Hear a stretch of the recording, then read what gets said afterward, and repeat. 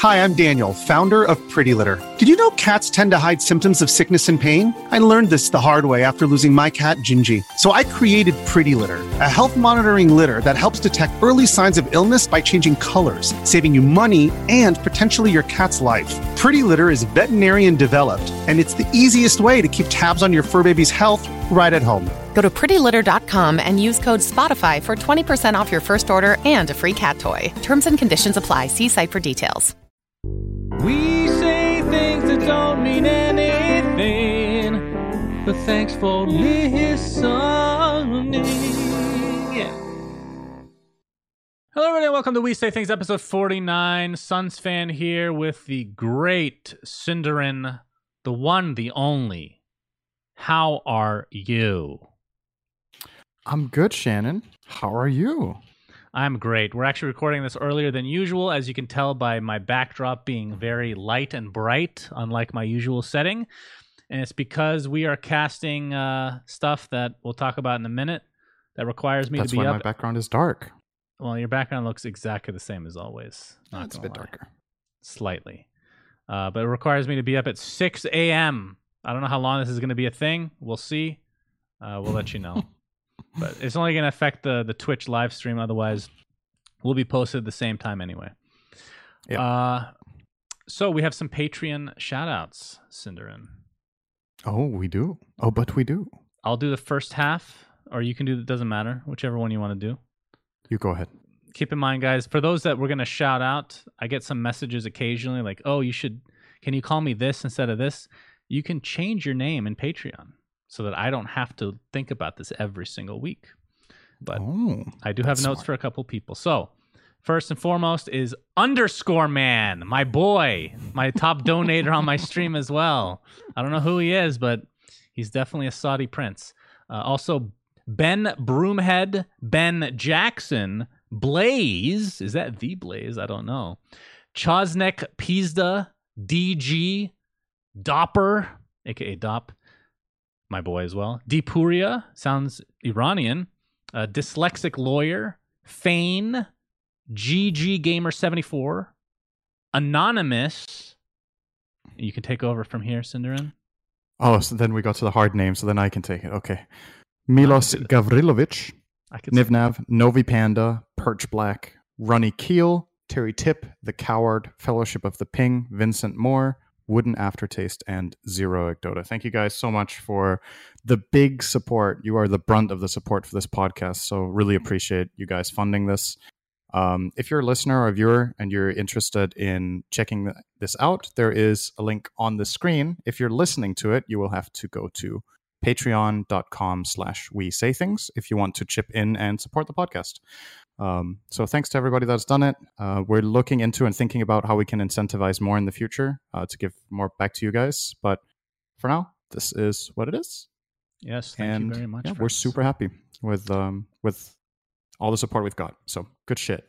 Yep, good shit indeed. Remember last week when I said it was our 1 year anniversary? I lied. Yeah, it is now our 1 year anniversary, Cinderin. April 22nd, to be exact. I don't know how I thought it was last week. That's incredible. So that means we only missed 3 weeks, 2 of which I think were TI, and the one where I lost my voice and you refused to do it, which was technically your fault, not mine. I wanted to do it. People would have hated it. Yes. I like this as a running gag, that it's our 1 year anniversary every week. So the next week, it's also our 1 year anniversary. Technically, it won't be. I mean, yeah, it's technically true next week as well. So why not? We can keep it up. Another thing I want to talk about before we officially get started is, have you heard of The Last Dance, Cinderin? No. So there's this new documentary that people are going crazy for in the U.S. since there's no basketball right now, about Michael Jordan and the 97-98 Bulls. Apparently, they had a documentary crew follow them around the entire year, basically unprecedented access. And I read about this a bit online. It was complete, like the only reason they were okay doing this, Michael Jordan and the rest of the team, is Michael Jordan got the say whether they ever got to use the footage, which apparently was always a no until recently. This is over 20 years of hidden footage that no one's ever seen. And they made it into a 10-part documentary series. and they're showing 2 every week for the next 5 weeks. And I watched the first 2 episodes last night, and it's pretty fucking good. I'm not going to lie. Maybe a little sad seeing some highlights of the Suns losing, but aside from that, it is really cool. You guys should check it out. Wow. Are you a big Michael Jordan basketball fan? Yes. Yeah, I'm definitely gonna watch that, Shannon. Thank you. Okay. Just add it to your endless list of things. But we were casting today, which we'll talk about in a second. And apparently, Sundaran, the last movie you have seen is what in the theaters? The last movie I've seen in the theater, I think, is Detective Pikachu. I think so. Yes. Do you find anything wrong with that? No. Why? Because it's been too long? Yes. We don't go to the movies that often. We watch stuff at home on Netflix. We just don't go to the cinema that often. Are you sure you watch stuff in Netflix? Yeah, there's a couple movies that you can literally watch on Netflix now that we watch things. Yeah, but might unburden because now I'm doing the podcast. You know, this creates a lot of stress in our relationship that you haven't seen certain things before, like Me Naked and In Bruges. Yes. Choose which one you want. So anyway, back to the point. We're casting the We Play tournament. Is it actually called Pushka? What does Pushka mean? Pushka. What is that? Don't know. I think ka is an ending you can put on words in Russian that makes it. Does it make it small? Like if you say pushka, then it's a little push. You know what I mean? I'm not sure if it's a suffix that means that or something else. It's a suffix in Russian. You put doesn't clear anything up for me. But anyway, we're casting that tournament. We're doing a couple of the days for the qualifiers, and we haven't been scheduled officially yet, but we'll be doing some of the main bracket as well. So it will be fun. So check that out. You want to talk about the ESL EU/CIS conclusion by any chance? So we did quite a lead into this or talk about this last week with the other regions, and then Europe was exciting and up for grabs. And obviously now Europe is concluded. Unfortunately, I have messed up a little bit here, so I need to find it again. Yeah, let's just do this live. It's fine. Don't be prepared. Don't worry about it. This will be a really short episode, other than Cinder and Googling every single topic. No, it's okay, Shannon. I've got it. I just didn't have it ready. So, so last time we talked about the big surprises in terms of how well they were doing was Viking GG and Chicken Fighters. And when it came down to the playoff bracket, we obviously have found our top 3. And the biggest surprise to everybody is Viking.GG got 3rd. They made the podium. 4th place was Chicken Fighters. These 2 teams finished ahead of teams like Nigma, Secret, and Alliance. Secret got 5th, 6th, and Nigma and Alliance got 7th, 8th. So Viking GG and Chicken Fighters had an awesome tournament. And then the grand finals was a very close best of 5 between VP and OG, where OG barely lost. So VP clinched the victory 3-2 in that finals, which was full of some one-sided games, and I believe game 5 was really close. So, I didn't watch the whole best of 5 series, but overall, the parts that I watched of these games were pretty one-sided and dominant, which is kind of a sign of the patch. Like the games are relatively fast. If a team gets off to a good lead, they generally ride it home. But there were some turnarounds as well. So overall, Chicken Fighters, like you said, got 4th, right? Mm-hmm. Which I was expecting them to do quite well in our today's cast that we did, where they faced against OG Seed, and OG Seed pooped on them pretty hard. Yeah, they got destroyed today. Not sure if it was just not their day or if OG Seed is that much better. We'll see. That's hard to say. We'll find out soon enough during this, I'm sure.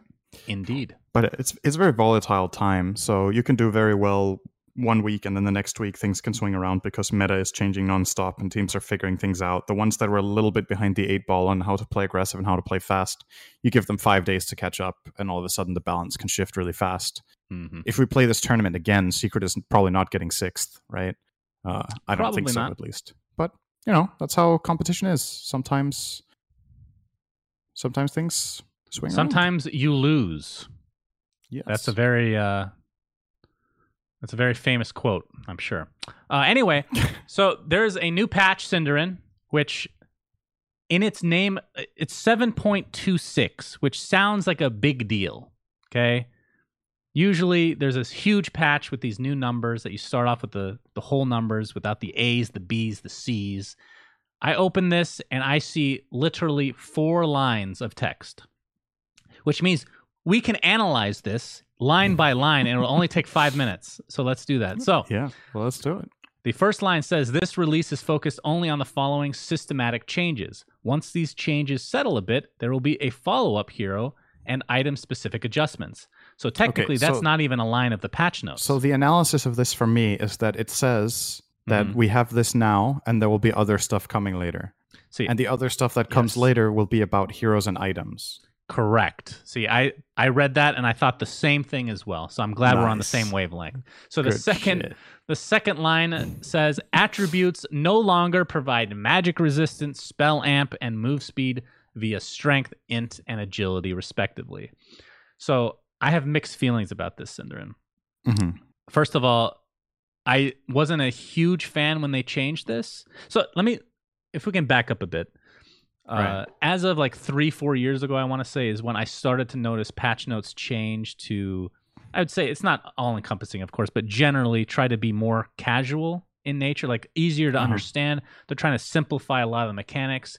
And then when they added this a couple years ago, where each attribute, in addition to the stuff that it already gives, the HP, the int, and the armor, and attack speed, I guess, it gave all these extra things. So I was like, that feels like it's overcomplicated. It's weird.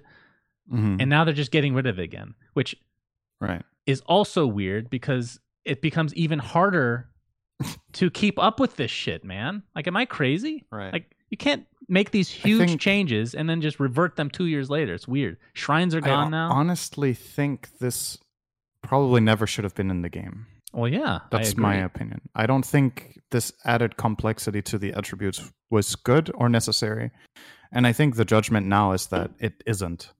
The problem is they've done tons of balancing over the last 2 years to, complement these changes. And now that all of this is reverted, then a lot of heroes are suffering. So, for example, since agility doesn't give movement speed anymore, agility carries are slow. They all lost movement speed to, complement the fact that they got move speed from agility. So it balanced out in the end. And that means agility carries in mid-game and late-game are way slower than they used to be, which in some cases is fine. Like, many would argue agility carries were too fast, and I agree. The problem is they're too slow in the beginning of the game now. So early levels to mid-game, agility carries, most of them need a flat move speed buff now. That is obviously coming, but they don't have yet.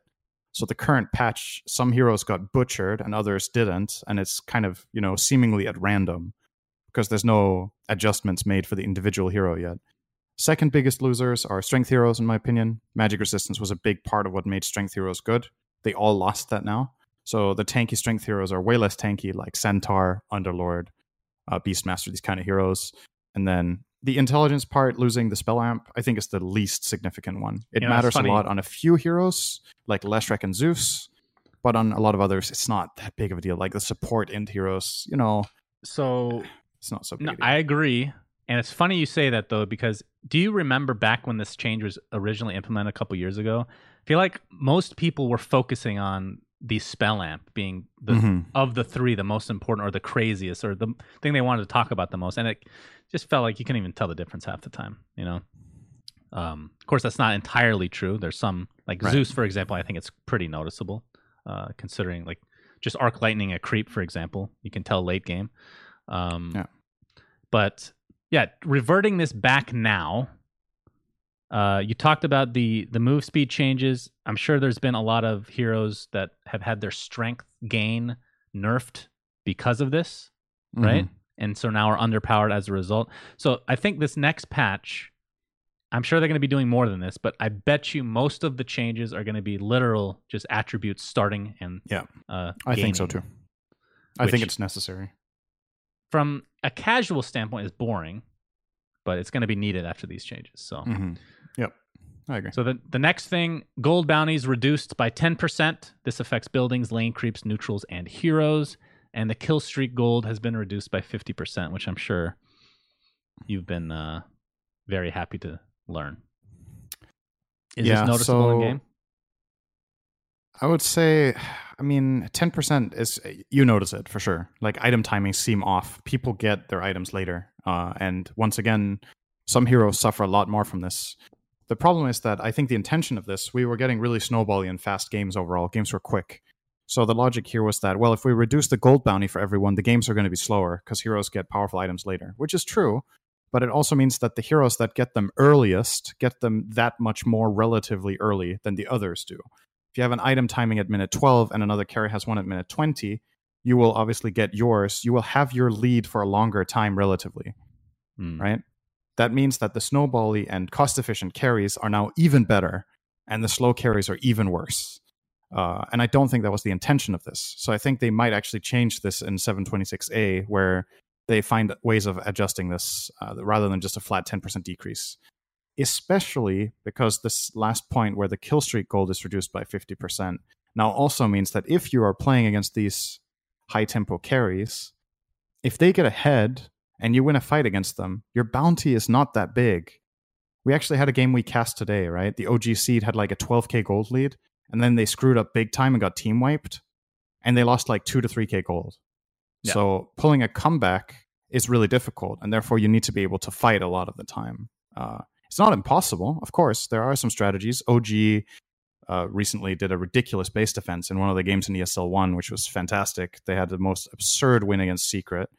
Was that on this patch? How long ago was that? I think it was on 726. It could have been the day before. I'm not 100% sure. But yeah, they had a ridiculous base defense in that game. If you haven't watched it, you should check it out. It's a pretty crazy ending. Yeah, that's the patch for now. I'm sure 726A will come out in a few days probably, because the game needs healing right now. Yeah, I would expect the patch to be extremely long in terms of the line versus the 7.26, which was quite disappointing, I have to say. But I would say more heroes than not will be touched in terms of the attributes, if not all, honestly. I think this just changes so much. Next thing on the list is PPD has retired from Dota 2, Cinder. This is his second retirement, I believe. The first one, I believe he retired and then became the CEO of EG. I don't remember if his wording back then was retiring. True. Maybe it was a break. I'm not sure. I think he was on break or taking a step back or exploring other options at the time. I think that was the wording back then. But knowing PPD and the way this is worded and everything, I think this is going to last, actually. I know a lot of people pull retirements in Dota and come back. But I think PPD, the way he has written it, so let me find his tweet, which I think, so both he and NIP made a statement, but I think PPD's personal one has a bit more depth because it's talking a little bit more about his personal reasons rather than, the blanket statement from the org. So I'll just read it out loud here. So the title of his post is Moving On, Retiring from Competitive Dota 2. Hey everyone, I wanted to write a few things publicly about my decision to step away from competitive Dota 2. I've spent just about the entirety of my 20s competing in video game competitions, and at this point in my life, almost 29, I'm looking for something else that I do not think I can find in my current position. Today, I find myself focused on personal growth rather than competition versus others, and because of that, I feel like I have lost the grit and ambition necessary for myself to be the competitor I'm comfortable being. I don't feel bad about it, as I believe change is healthy, and I'm eager to do something amazing and new in my 30s. I'll be forever grateful to the people who believed in my abilities and saw the potential that I always believed I had, no matter how objectively poor things may have looked in any particular moment. I want to thank all the fans and players of Dota 2, whether you like me or not, for the amazing world you created and allowed me to exist in. So, clearly, it sounds like this is a true retirement. Most of the time when people pull these retirements in quotation marks in Dota, it's like, I'm quitting the game. Thanks for all your support, right? But it sounds like this is like, there's way more depth to this than the usual retirement post. Like, it's really thought through. He has other goals he wants to pursue. He has tried being a CEO of EG for a year. Maybe he has a bit of a taste for the business side of things. Maybe he's looking to have children. Who knows? Like, it could be anything. He's talking about personal. I mean, he's talking about personal growth. It could be. I'm just saying, like, it could be anything. True. Right. Okay. So whatever personal growth means to him, for some people, personal growth is a big part of that is having a family. I've not heard anything, so don't start any rumors based on this. It's pure speculation, like that kind of thing where you start doing something else, right? Like being a top competitor in Dota 2 and having a child can be difficult. I think there's a few that are juggling it. I do believe in Dota right now, but it's got to be tough. Like Ice has a kid. I think it's mainly SEA players actually that have kids. But anyway, beside the point. Whatever he wants to do, if it's work or personal life. I wish could him see best of him luck. casting for sure. He's been an amazing Possibly. caster in the past. If you remember, It's also possible he will do nothing in Dota, and I think people True. need to accept and be willing to, just be willing to accept the fact that he might just not want to do Dota anymore. Just like Jerax, right? Who supposedly is gone. We don't know if that's staying, right? Like, you never know. Maybe he gets the hunger back, but it sounds like these people are looking for something else in their lives, and that's very normal. it is. If normal. anything, it's actually very unusual how extremely glued our pro scene is to the game. Like, the relative number of people that quit is really low, I think. Like, people are very committed in this game I mean, I wouldn't compared say to how it's difficult it just- is and how big of a toll it takes. Yeah, I mean that's a good point because it's So- not exactly like other games where, like, if you're a Fortnite player, it's not like you can't switch to Apex or now Valorant. Like, you might not be as good, but you'd have that. You have an avenue. But in Dota, it just feels like. I mean, maybe it's just the MOBA genre as a whole. Like, you don't see many League players come into Dota either, right? No. But if you compare it to like traditional sports, it makes more sense why it's easier to transition because you have this set amount of time that you're going to be good. Because once you get to a certain stage, like in basketball, you get to your mid to late 30s, your father time is catching up with you. You actually are not good at your job anymore. So that's when you have to Right. start truly thinking about whether transitioning into broadcasting or whatever else may come. But for esports, Right. in theory, you can be an 80-year-old man and still play Dota professionally. You might, In theory. in theory, we don't know if that's We don't know. possible, We don't know. but well, Some it of the is best players in the possible. world right now are older than PPD. So it's not an age Yeah. issue. It is not. But yeah, like, I don't want to make too much of a eulogy out of this, but obviously, Eulogy. Jesus. yeah, Not I mean, bad, we're bro. we're talking about it exactly. We're talking about it really seriously, but I think it's worth mentioning. Like, if you do want to talk about the main things PPD did for the game, I think the biggest overall thing that he did was put NA on the map in a time when NA sucked in Dota. Yep. He played a big role in making that region competitive, which has been extremely good for the game. So I think that's his biggest contribution. Like, a lot of people will think about he won TI, that was amazing, and that's a big personal accomplishment for him, obviously. But the biggest thing for the game was that the region actually became competitive after it had been shit for 2 years. Like, barely done anything good. Suddenly this team starts being good, and he obviously has a huge share in that. And that has done a lot for the scene because it has made NA teams in the future. They haven't won TI, but they've been way more competitive. The scene has been better. There's been more sponsorships, more attention, more leagues as a result of EG's success. So I think NA owes a lot to this guy. And obviously the rest of his team, it wasn't a one-man effort, right? Let's not kid ourselves. But obviously he played a huge role. So yeah, that's the biggest thing about PPD and Dota, I think. A true legend Well, of our we'll see. time, no doubt. Let's see You what think let's see NA what he does. No idea. You think NA, like OG people, not the team, of course. Think of Fear. I think of PPD. Those are the two names that come up immediately in my head. Yeah, he's definitely. I mean, he. Oh yeah, I think Fear has a kid too. He Actually, was involved in NACL, NADCL, NADCL. called. So definitely been pushing a lot of the in-house leagues and professional Dota within NA. So couldn't agree more. Wish him the best of luck in whatever he decides to do. I'm sure he'll be successful. Speaking of EG, Speaking of EG, they lost to Cloud9. So last week we were talking about how Cloud9 has been, I think awful is an understatement. They were like 2-19 or something like that in terms of win-losses. very bad win-loss. Very, very bad.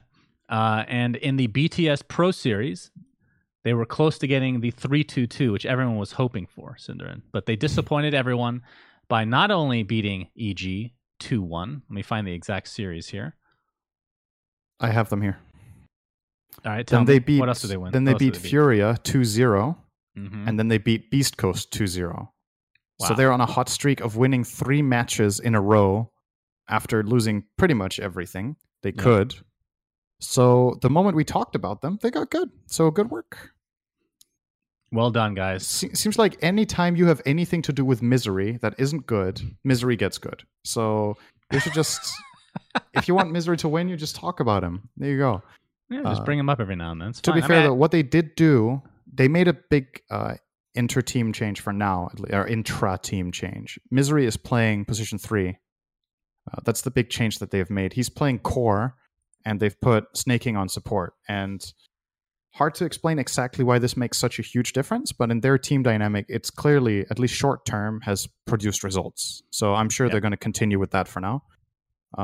And they're probably motivated and happy to start picking up some steam. It's got to feel really good after such a drought to get some wins. So I feel like Misery played a bit of offlane before on, I want to say it was Secret. He played it on Secret when he won a major. Yeah. Yeah. Other than that, I think it's been mostly 5 and 4 throughout his whole career. Yep. So will be interesting to see how that progresses. Everyone's keeping an eye on them, of course. Yep. So another thing occurred this week, Synderen, that was apparently a big deal. CSGO has now eclipsed Dota in terms of an all-time peak player base on at one time. So let's talk about these. Well, let's talk about the top 5 on this list. So this is from Steam, the top 5 played game, not like over time, but of one day, what the peak highest one day player peak base is. So number 5, do you want to go in that order or you want to go from the top? Top to bottom.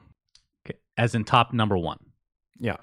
So number 1 of all time is PUBG with 3.2 far. Yeah, 3.2 million, not even close to anybody else. All on their own. And boy, has that game gone downhill. Holy shit. That's another story entirely. Number 2 is now CSGO with 1.3 million. Dota is now third with 1.295 million. So not that far behind, but probably will never get there again. Let's be real. Fallout 4 is number 4 with 472,000. So 500,000 basically, which is a huge drop off again. And then number 5 is a game I've literally never heard of that currently has 5 people online as we talk about this, is Postal with 412,000. I feel like this is a bug. I cannot explain this. I feel like we've either missed a phenomenon or there's a bug here. So basically, I'm looking through the history of Postal and how many concurrent players it's had. Its peak in the last 10 years, or in the last 7 years, was 628 people online in January 2018. With one exception, which was December 2019, where it had a peak player base of 412,063. And the month after, it was down to 42. I don't know what happened. It's a bug. It has to be a bug. If it was a bug, or if the game was free, or if there was some sort of huge hype around big Twitch streamers playing it, drawing people into this game to play it for 1 month or whatever. This is weird. Like, I can't explain this on this chart. It doesn't make sense, though, for it to drop back down the next month. It has to be a bug. I don't understand. Like, it has to be a bug. The graph looks absurd. It's like plus infinite % in 1 month. And so then let's just assume it's a bug. 100%. The real number 5, which is technically 6th on this list, is Grand Theft Auto 5 with 364,000. Which is way more believable. Now, when I look at this list, I'm actually more surprised than anything. Not about CS. We can talk about the CS versus Dota thing in a second, but more so that the all-time peak for so many games on Steam is actually a lot lower than I thought it would be.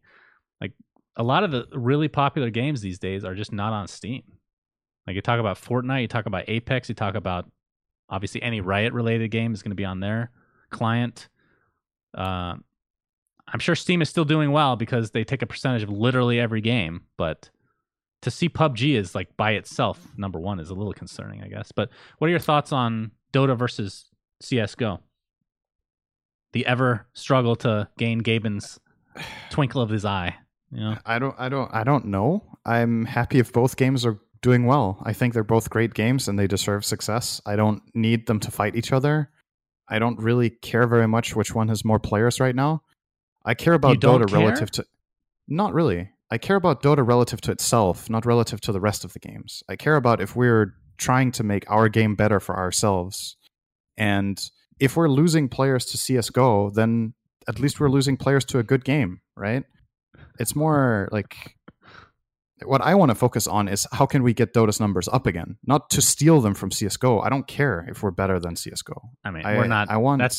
I don't disagree. We're not competing with CSGO. They're completely different genres. But to say that you don't care versus another game, you should.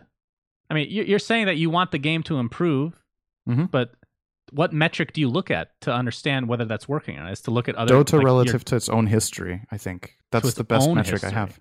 Because the thing about CSGO, you don't know if Dota's players are lost to CSGO. CSGO might just be getting more popular because Call of Duty sucks, right? Let me rephrase. Then, I'm not talking about specifically. I'm not talking about specifically comparing it to CSGO. I'm just talking about comparing it to literally every game.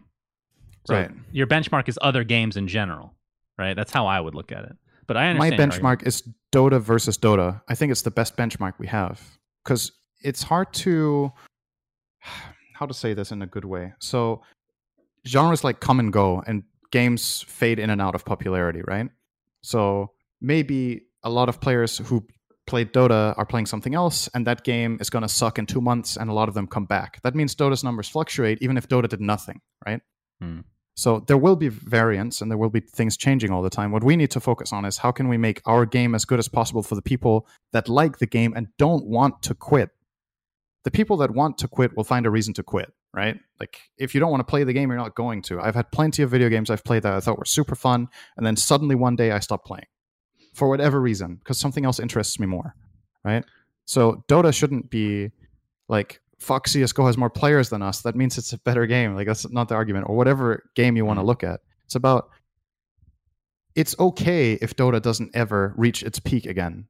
It's very natural that games do this. If you look over the list of games on the Steam list, all of them are below their peak except CSGO. It's the one game on their top 25 that has its peak right now. Every other game is lower. But if you look at it, CSGO has been out for a while. I mean, Counter-Strike as a game has been, like I talked about being in beta 1. That was 1999. The fact that it's hitting its peak now is crazy. That's insane. If you're just talking about it in a vacuum. That is actually yes and insane. No. Because I think a big part of the reason CSGO is hitting insane numbers is that Corona is in full effect and people have time that they didn't used to before. And if you have a lot of time and you're like, I want to play a video game, I'm going to play what I played when I was younger. You're going to play the game that you remember. People used to play Counter-Strike. It probably got, I don't know how much of a boost, but it probably got a boost from Valorant as well. Because a lot of people cannot play entirely Valorant possible. Right now. Yeah, and that is absolutely. the game everyone's suggesting to practice in to be able to be good. There's like multiple factors right now that are helping CSGO, which is great. I don't really want to isolate that so much. It's more about, like, as we've talked about many times on this podcast, how do we make Dota a better place for the players that want to play it? And how do we get them to have their friends play it because they want to and don't get discouraged? That's the main thing. Like, how do we get back to... I mean, we've talked about this ad nauseum. Yeah, we've talked about it at length. So we don't need to go into too much detail about it anymore. But yeah, this whole... I'm being genuine when I say this whole game versus game, it really doesn't touch me that CSGO has more all-time peak now than Dota. It's just not important, I think. See, you understand my perspective. I don't care specifically about Counter-Strike beating us. It's more the idea that Dota is less popular than other games now than it used to be. That's in a way, for me, it's absurd to think about the fact that Dota has been bigger than CSGO this whole time. I think that in itself is crazy. Like, how does CSGO not have more players than Dota? It's an easier game. Tons of people played Counter-Strike back in the day compared to Warcraft 3. It was a much bigger game overall than Warcraft was, I think, at least. I mean, if they ported the later iterations of Source, I mean, I've talked about this before, but I'm a bit of an old schooler, Cinderin, when it comes to Counter-Strike.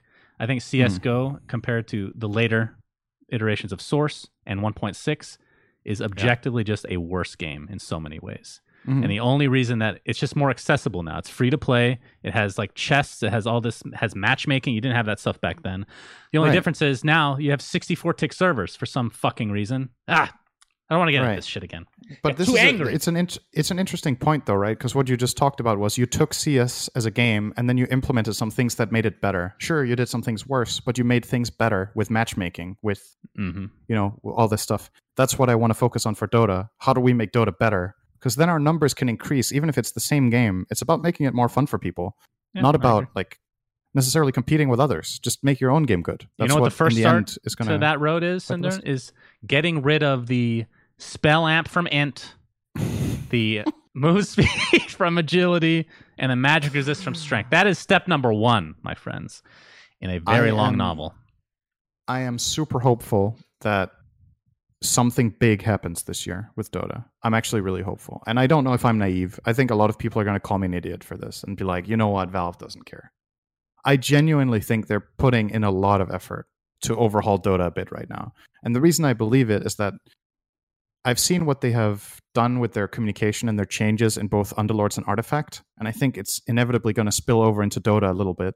So there's going to be something happening that includes the community more, that you know what they've I'd also love to promised see? they're overhauling the new player experience, which has been promised more than 6 months ago. And that, to me, that I don't think they've given up on it and forgotten it. I think they're really trying to make it good. That's my optimist speaking. You know what I would love? Like, this is, we've talked, again, we're not going to talk about stuff that they can do to improve the game, to help newer player, blah, blah, blah. We've talked about so much. But one cool thing that you brought up, the community interaction that they could do that I would fucking love, and I think I've emailed them specifically about this, is having a community hero contest where they just get concepts from the community. So heroes like Puck was like, I think that's the most notorious, or the most infamous one. Infamous is the most famous. I don't know. Puck was a community-made hero. I think maybe 2 out of the 4 skills are intact now versus what these. I can't remember. Yeah, but I think so. Something. I would like. Community has some crazy ideas for heroes. I think they over complicate them sometimes because I've read many of them, but many of them are very cool ideas. And you're only coming out with 2 heroes a year anyway. Like, why not just involve the community in some, or at least make them think like they're including them? I think a lot of the hero designs that have come out in the last few years are old. Pangolier, Pangolier's ulti is so old that it got stolen into League of Legends. Really? When League of Legends came out. So there's a hero in League of Legends called Rammus, and he has a regular spell, which is not an ulti, that curls him up into a ball and makes him roll. And that is literally an idea from the Play Dota forums from more than 10 years ago that is now Pangolier. Okay. Right. That does. So it's a really old idea. There's tons of old ideas from Play Dota that are starting to get ported in. And if you look at what's happening with some things in Dota, right? We're getting some of these neutral items that we've got in, right? Like the Leveler is a discarded item from 10 years ago in Dota 1 that got reimagined and put into the game again. So old ideas, I think when they need to put new stuff into the game, I think they're actually going back. I think they're thinking way back to old suggestions, whether it's from community members or beta testers or IceFrog's own ideas. And he's like, how can I put this in the game? So I don't think we're lacking ideas, but the more community interaction, the better for me. I think it's great. Why not? If they're already doing that secretly, why not just make a contest out of it? I don't think it's really that difficult. It just makes it more interesting for everybody. I think it's good. Yeah. Just to round out this list that we were discussing before, just to give you guys an idea, 22nd on the list, so top 25 is Dota Underlords. I was a little bit surprised by that. Yep. With actually 200,000 people. And then the game that we talked about, how PUBG is number 1 by far. Number 10 on the list of all-time peak player base is PUBG Test Server. With 320,000. That is above Counter-Strike. It's above 1.6. That is unbelievable. What the hell? People were so excited when that game first came out. Just changed everything, you know? Yeah. All right, anyway, moving on. We talked about this before, how Valve might want to market their games at some point, to put it bluntly. And I believe it was Nikki was scrolling her phone on Twitter, and she got a Dota Underlords ad, Sindarin. It's like a little 30-second video. It is from the Dota Underlords Twitter. Yes. The official one. So it is official. Valve. So do you Somebody hacked their Twitter. Yeah, definitely a mistake. It's not real. So this obviously works a little bit better for games like Underlords that are more mobile-based. Like I could see Artifact, it also working. Would this make any difference for Dota, you think? To advertise it? To advertise it on, I mean, this is for specifically mobile, but I guess we can open it up to general advertisement. Like, how much do you think it even helps for stuff like this? Okay, so I think this is what's going to happen. Okay, bold prediction. Okay. Valve are trying this with Underlords to see if they can notice any difference based on advertising a game on platforms. And they're advertising Underlords because it's mobile, it's easy to download and play, it's very beginner friendly, super easy to get into for people. Based on what happens there, when they make their big overhaul to the new player experience, they're going to advertise it as a relaunch of the game that encourages new players to play. And then they're going to advertise that. They're actually going to try that. That's my prediction. They're going to advertise when the new player experience comes out. That's part of the package. Is trying to get more people into the game. You're saying they're basing it off of analytics of Dota Underlords. Valve are extremely data driven. Everybody knows that yes. Valve are data driven. So if they run test runs like this, there's good and bad things about it. I'm just saying if they run a test on this and they can see zero difference. Let's say they market it aggressively. They're not, right? This is pretty soft. And we don't know how much they've paid and how many people they're reaching with this campaign or whatever. But if they feel like there's a noticeable difference and it actually matters, that's super good, because then they're going to try it on other games. That's my guess here. All right, I'm going to say I think the Dota Underlords team and the Dota team talk, because I think there's an overlap on who works on the games. Yes, of course. Whereas we've talked about sometimes CS:GO and Dota 2 seem like they work for different companies. Different companies entirely, yeah. So I think it's less, this is my opinion, and I don't know if this is actually true. Maybe we're just looking into it too much, where we assume that Valve doesn't think advertising works. Maybe it's about, like, the way that I look at it is, of course marketing works. Yeah. Other companies are doing it.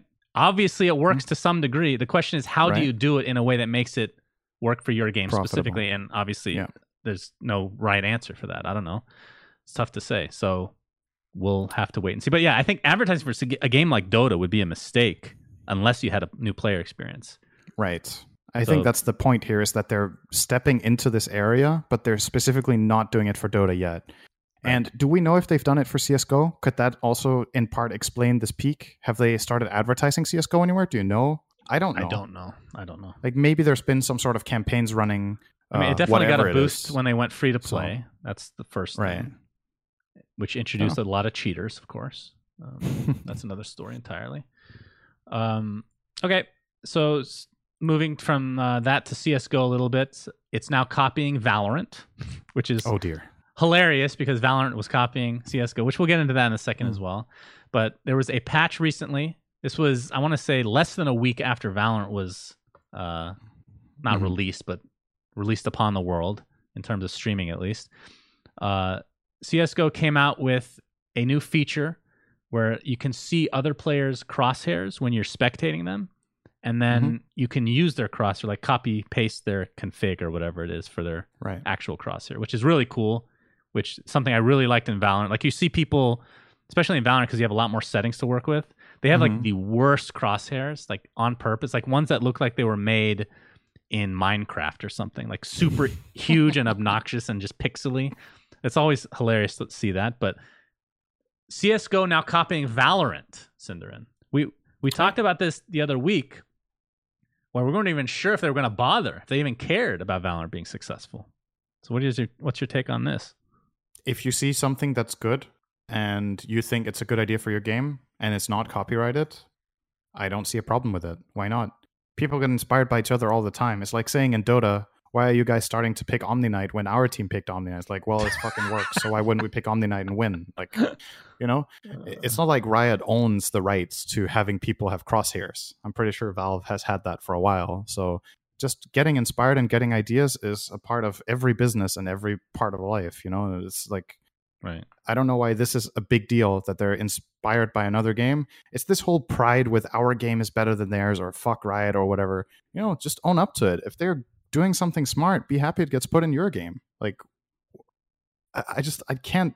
You know, something else they could add to the game and copy Valorant on? It's 128 tick servers. Yeah, that would make a big difference. Please. That's a great fucking idea. Put it in the new player experience for CS:GO. What a unique idea. We've never seen that before. My goodness. This is a good segue into the whole Riot talk. So, of course, we talked a little bit about Valorant and whatnot, but Riot has been known to not have unique ideas for the most part. Their games are based off of other games. There's no other way to really explain it. You have League of Legends, which is a copy of Dota. You have Teamfight Tactics, which is a copy of Auto Chess. And now you have Valorant, which is a copy of Counter-Strike and Overwatch. And it's not even just like a little bit. It's super, super blatant. And I'm not saying this is a negative. This is kind of what the conversation is going to be. But for Valorant alone, like we talked about this again, but a lot of it is 1.6 inspired, not just inspired, but it's like direct ports in a lot of cases. There's a couple maps that are almost exactly the same as CS maps, which nobody's really talking about. For those that have been playing, there's a map called Split, which I really hate. That's my least favorite map. And if you look at the layout, it is almost exactly like Inferno. It's crazy how exactly the same it is. And it's even more imbalanced than Inferno. But where was I going with this? Oh, so and then they have Overwatch stuff, which we talked about, and it's not.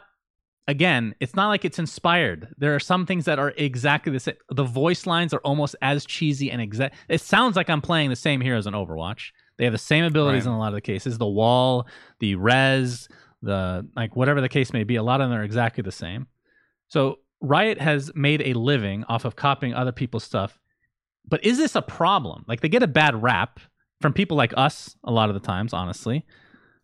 But does it matter at all? They're taking other people's ideas, but they're making them their own in a way that their games are popular. They're successful. It matters if it's against copyright laws. If not, it's called being inspired, right? It's inspired. To me, it's that simple. If CS, for example, if Valve have a problem with it and they want to sue Riot for stealing their maps, they can do that, right? Like, or stealing their property. But if it's within, I mean, I don't know what concept this is called, but there's plenty of ways you can be inspired by others, and you could take Inferno and tweak some things and be like, oh, this is totally not Inferno. But then, like, where do you draw the line? When is it not Inferno anymore? And when is it Inferno? Is it if you change all the textures but the map layout is the same? Who owns the map? Like, I don't know in a court of law what you can own in a video game. If you can own everything, if you can own the layout of the map, the textures, the whatever, right? Or if you can only own the look, which would mean technically somebody else could make the same map layout. Let's say I made a little mobile game right now and one of my maps is identical to Pac-Man. Does that mean it's a Pac-Man copy? If the gameplay is different and the map, like everything in it looks different, but the exact map layout is a level of Pac-Man. Like, I don't feel like I would be in trouble for that. So, like, I just don't know where you would draw the line on this. I personally don't find it to be a problem. I think it's fine as long as it's within reason. If they start just full-on copying the game, we have a problem, right? That's piracy. That's copyright infringement. But unless Valve are doing something behind closed doors here where they're suing them for stealing or whatever, I mean, I guess if the companies don't complain, then they think it's fine, right? And they're the ones losing money on it or whatever. So I don't know. To answer the question if being unique matters anymore, coming up with your own stuff. Let's forget about it from a legal standpoint for a second. Let's just assume everything's fine. Right. From like a fan base standpoint, do you think it matters? Like, obviously for people like us versus League of Legends, like there's an animosity. Then for Riot people, like Riot fans, they're going to like the game no matter what. Let's talk about the people that are maybe outside of those two circles. Do you think a company coming up with a completely unique idea even matters anymore? Feels like so many games are just based off of other games at this point. Like Battle Royales have had 1 million of them. Auto Chess 1 million of them now. Everyone's just copying each other over and over. I think what matters the most to the game is it fun to play? I think that trumps absolutely everything.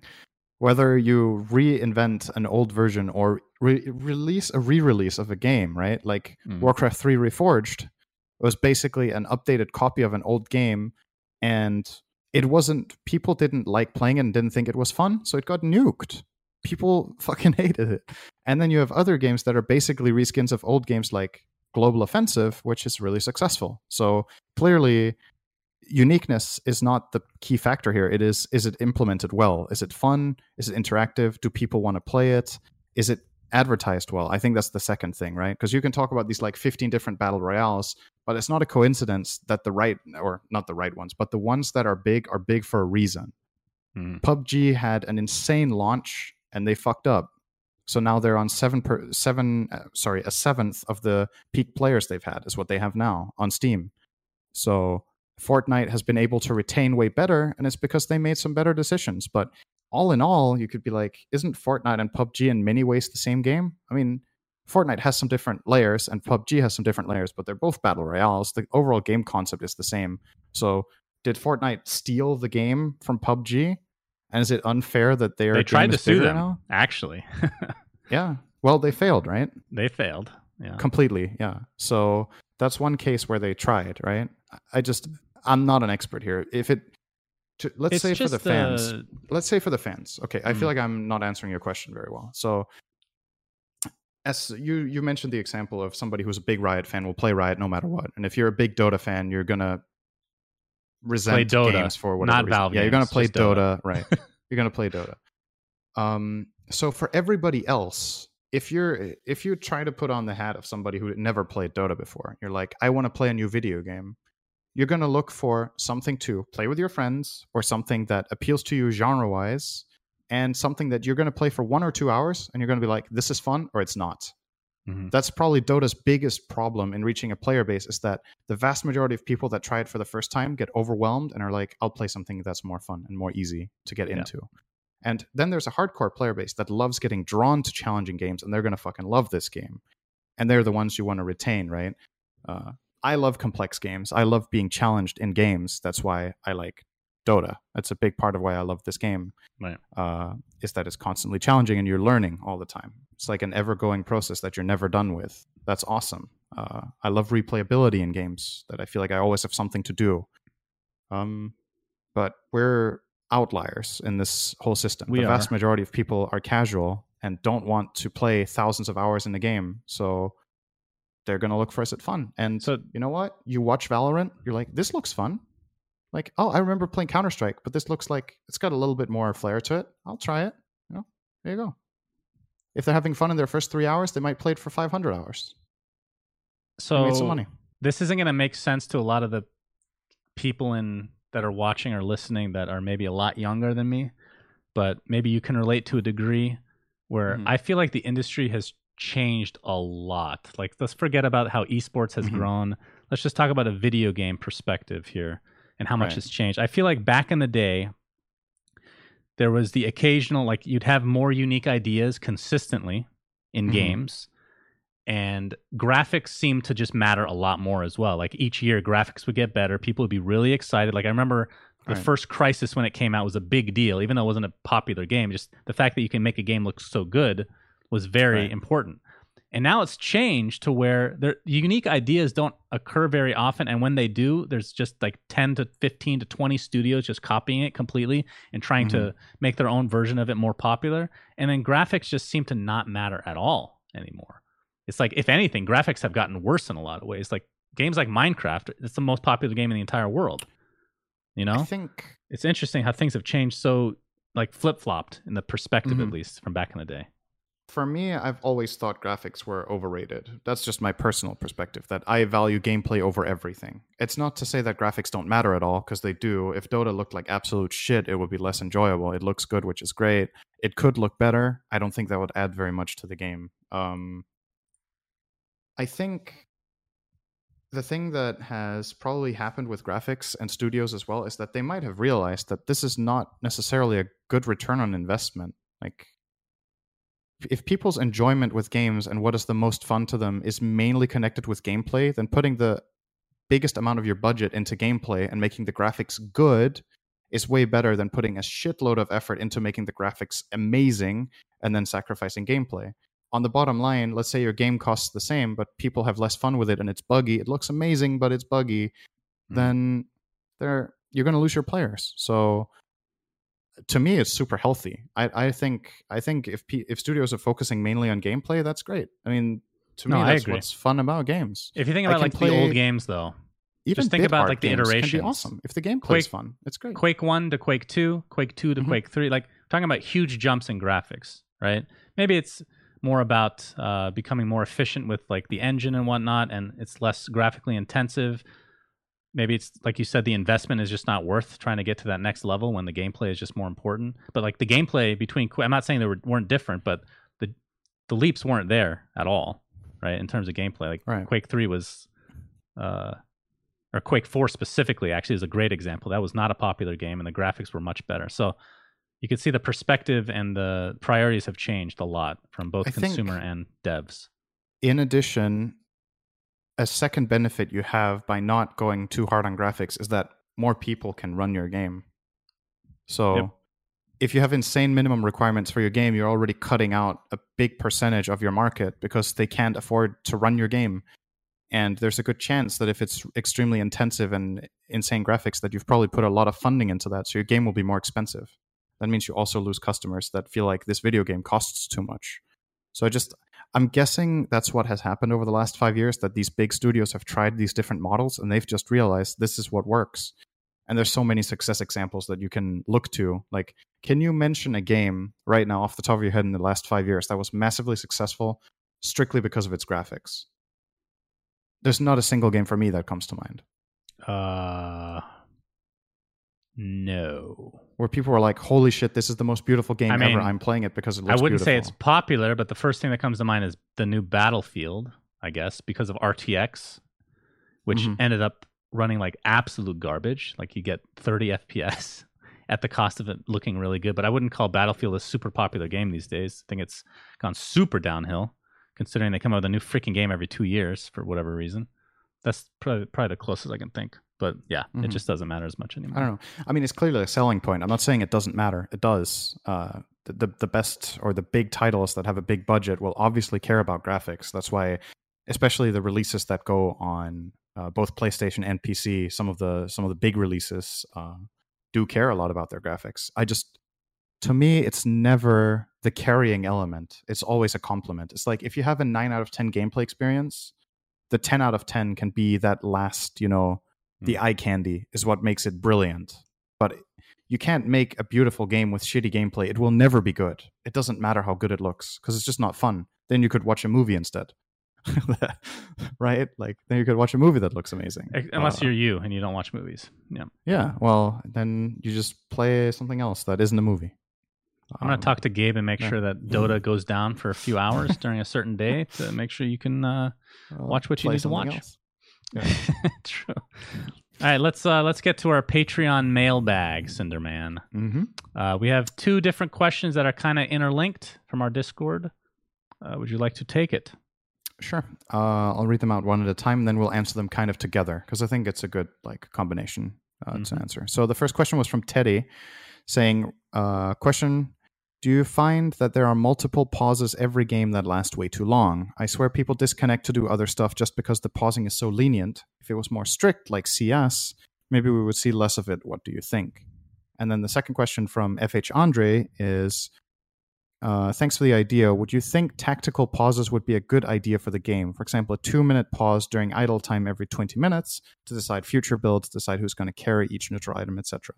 So I'm going to try to give my perspective on these combined. I feel most strongly about the second question, but overall, the first one, if you made pausing a little bit more strict, it's to me, it's a risk-reward kind of thing. If you make pausing more strict, you punish people more if they have unstable connections and just have bad luck. One of the things I like about Dota is that your ISP can fuck you over for 5 minutes and you still don't lose the game. In League of Legends, if you disconnect, there's no pausing. At least there wasn't years ago. I don't know if they've changed anything about that. But okay, that could be horribly outdated, but sure. It could be. It was this way for years, though. So I'm positive about that there was no pausing. So if people disconnected, you were just playing without that player, which I think that's like the extreme other end of the scale, which I think is terrible. Pausing should be in the game because, shit happens. Someone's at the door or your connection goes down, whatever it is. Have you had issues though with pauses? I feel like based on my playing experience, it hasn't really been that big of an issue. It varies. Like some days I feel like every game has 2 pauses. The thing that would be like, you can always give people the benefit of the doubt, but I know in the back of my mind that half the time the game is paused in the start is because someone's out having a fucking cigarette, and that's like, do I feel like we should be paused for that? No. I feel like if you need a cigarette, you go smoke and then you queue after. That's my opinion. But, whatever. Wow, that's a novel idea you got there, Cinderin. Yeah, it's actually unbelievable. Don't waste other people's time with that. Or pick your hero first and then go smoke. If you really need to have a smoke, then you got to have your smoke. But whatever. I think a lot of pauses are smoking related. That's like a quick thing you need to do. Or go to the bathroom. Whatever it is. And that's fine. If the pauses should be more strict, I haven't had too many problems, if I can be honest, but I get that it can be frustrating, especially if you hit a streak of games where it feels like people are pausing all the time and you're like powerless to stop it. Like you can resume every once in a while, but of course this team is going to pause again. So you go into this like cycle of 3 minutes of just pausing, right? I don't know. Yeah. I'm not too fussed. If they made it a bit stricter, I wouldn't mind. But I don't think it's necessary. Now, the other question I feel way more strongly about, and I have a very good argument about this, I think. So this has been suggested in the past that we put tactical pauses into Dota, and I think the game that was mainly referenced for it was actually Counter-Strike. In CSGO, you can call tactical timeouts in competitive CSGO and discuss it. And there's a really clear reason why that works well in CS and not in Dota, in my opinion. CS is round-based, and that means there's a natural pause in the game every round. So the flow of the game is always going to be interrupted either way, and therefore it's very natural to say, okay, this has just happened, we're resetting. If you want to compare it to, let's say, physical sports, let's compare it to handball. When a goal has been scored and you call a timeout, it's kind of like the play is reset when a goal gets scored. The defending team has the ball and now they need to make a move, right? So if you call a timeout there, it's kind of the same in NFL, right? Where you can also, there's a little bit of a borderline with like icing the kicker and shit, but for the most part, calling timeouts in American football, it's also a turn-based game. It has interruptions in play. Dota doesn't. Dota is start to finish, is a fluent experience that doesn't have downtime. So a big part of the game and a big part of what makes the game unique and interesting is that it's a constant, it's like a story being told where everything is developing all the time. And every time you interrupt it, it breaks the story for the players and for the fans. I think fans would hate it personally. Yeah. Like they just want to watch the fucking game. And in CSGO, people put up with it way more because it's easier to spin a narrative. Okay, we're going to change the strategy. There's a little bit of a break while they're buying their weapons. Well, there's also anyway some major differences where Counter-Strike is much more momentum-based. So hyping up your team makes a bigger difference, I would argue. Much bigger difference in a game that's FPS-related, more Twitch-related. And like you said, there's just less breaks. And like Dota is a long enough game as it is. Holy shit. Counter-Strike, some of the games can go long. It doesn't feel long, you know, because there's constant action. It's round-based. It just resets and you go again. Where Dota, you can have 20 minutes. Like we had a game today where almost nothing happened for 20 minutes during the game. Like I might as well not even commentating, for God's sake. That's just the nature of the game. So I think, tactical pause. Plus, you could, if you abuse them, it becomes way worse than this is the other final scenarios. And I think this is honestly the strongest argument out of all of them, because you could be like, the game is fluent and whatnot, but if you give teams the power to pause, it can be extremely manipulated. Like, let's say you're smoking and your smoke breaks outside the Roche pit and you instantly pause. Now you can deduct where the enemy team is. You can plan your course of attack and they don't know you're there because you were smoked. So now you have a huge advantage that in real time you can't convert because things happen too fast. It makes the game extremely superficial. I mean, it doesn't. Would there even be rules for like pausing in the middle of a fight? Well, like, exactly. How do you enforce it? Like, what's the rule? You can't pause when you're within 1,000 range of a hero. Who the fuck knows if they're within 1,000 range of a hero? Imagine right? if it was allowed and you just in the middle of a fight, all right, tactical pause. Yeah. I mean, we've seen it before by accident, you know. It has happened because somebody disconnected, and it impacts the outcome of a fight, and it sucks. 100%. And there's just this kind of, this fairness codex among the pro scene that if somebody disconnects, it fucking sucks. It could happen to you next time. We're going to accept it and move on, and we'll play that fight with a player disconnected. There's a pause when everybody gets to analyze the situation, and inevitably one team will be favored more than the other by this happening. Maybe the fight would have been a 4-0 if there was no pause, and maybe now it's a 2-2 because they can plan exactly who they're going to target. And it fucking sucks, right? It broke the real play of the game. It made it fake, kind of, and you just have to deal with it. The alternative, however, is even worse, that somebody disconnects and you're just like, oh, well, you guys are fucked. Too bad, you know? Yeah. You lost. That's worse. So it's like the lesser evil. But yeah, that's why pauses don't work in Dota. If you want to implement it, the only way I can imagine tactical pausing in Dota is that you're allowed to pause at the start of the game when the heroes are in base. And you're like, teams have 2 minutes to talk about how they want to lane, how you want to place your heroes, how you want to buy your items, and then you go. Dota kind of already has that built in, though, because when you pick in captain's mode, there's time in the beginning of the game before you pick your heroes. And then after you pick your heroes, there's a loading screen. And then there's 1.5 minutes until the horn. So, like, you know. But even during the game, if you die, you're dead for, like, let's say a minute because it's mid to late game. You still have time to think and strategize. It's not like you're just constantly doing shit. Usually other players are playing in the game. It's unless you're fully team wiped, right? Unless you're fully team wiped, somebody's attention is divided. Right? Well, yeah, if you're talking about like a team meeting, sure. I'm talking about like from an individual standpoint. Like if your coach, or not coach, your leader, your in-game leader dies, he can, assess things as he's stuck in Fountain. Absolutely. I mean, it is what it is. But yeah, I don't think it's good either. But yeah, thank you for the questions in this case, Patreon supporters. And I believe we have come to the end of the episode, Cinderman. Yeah.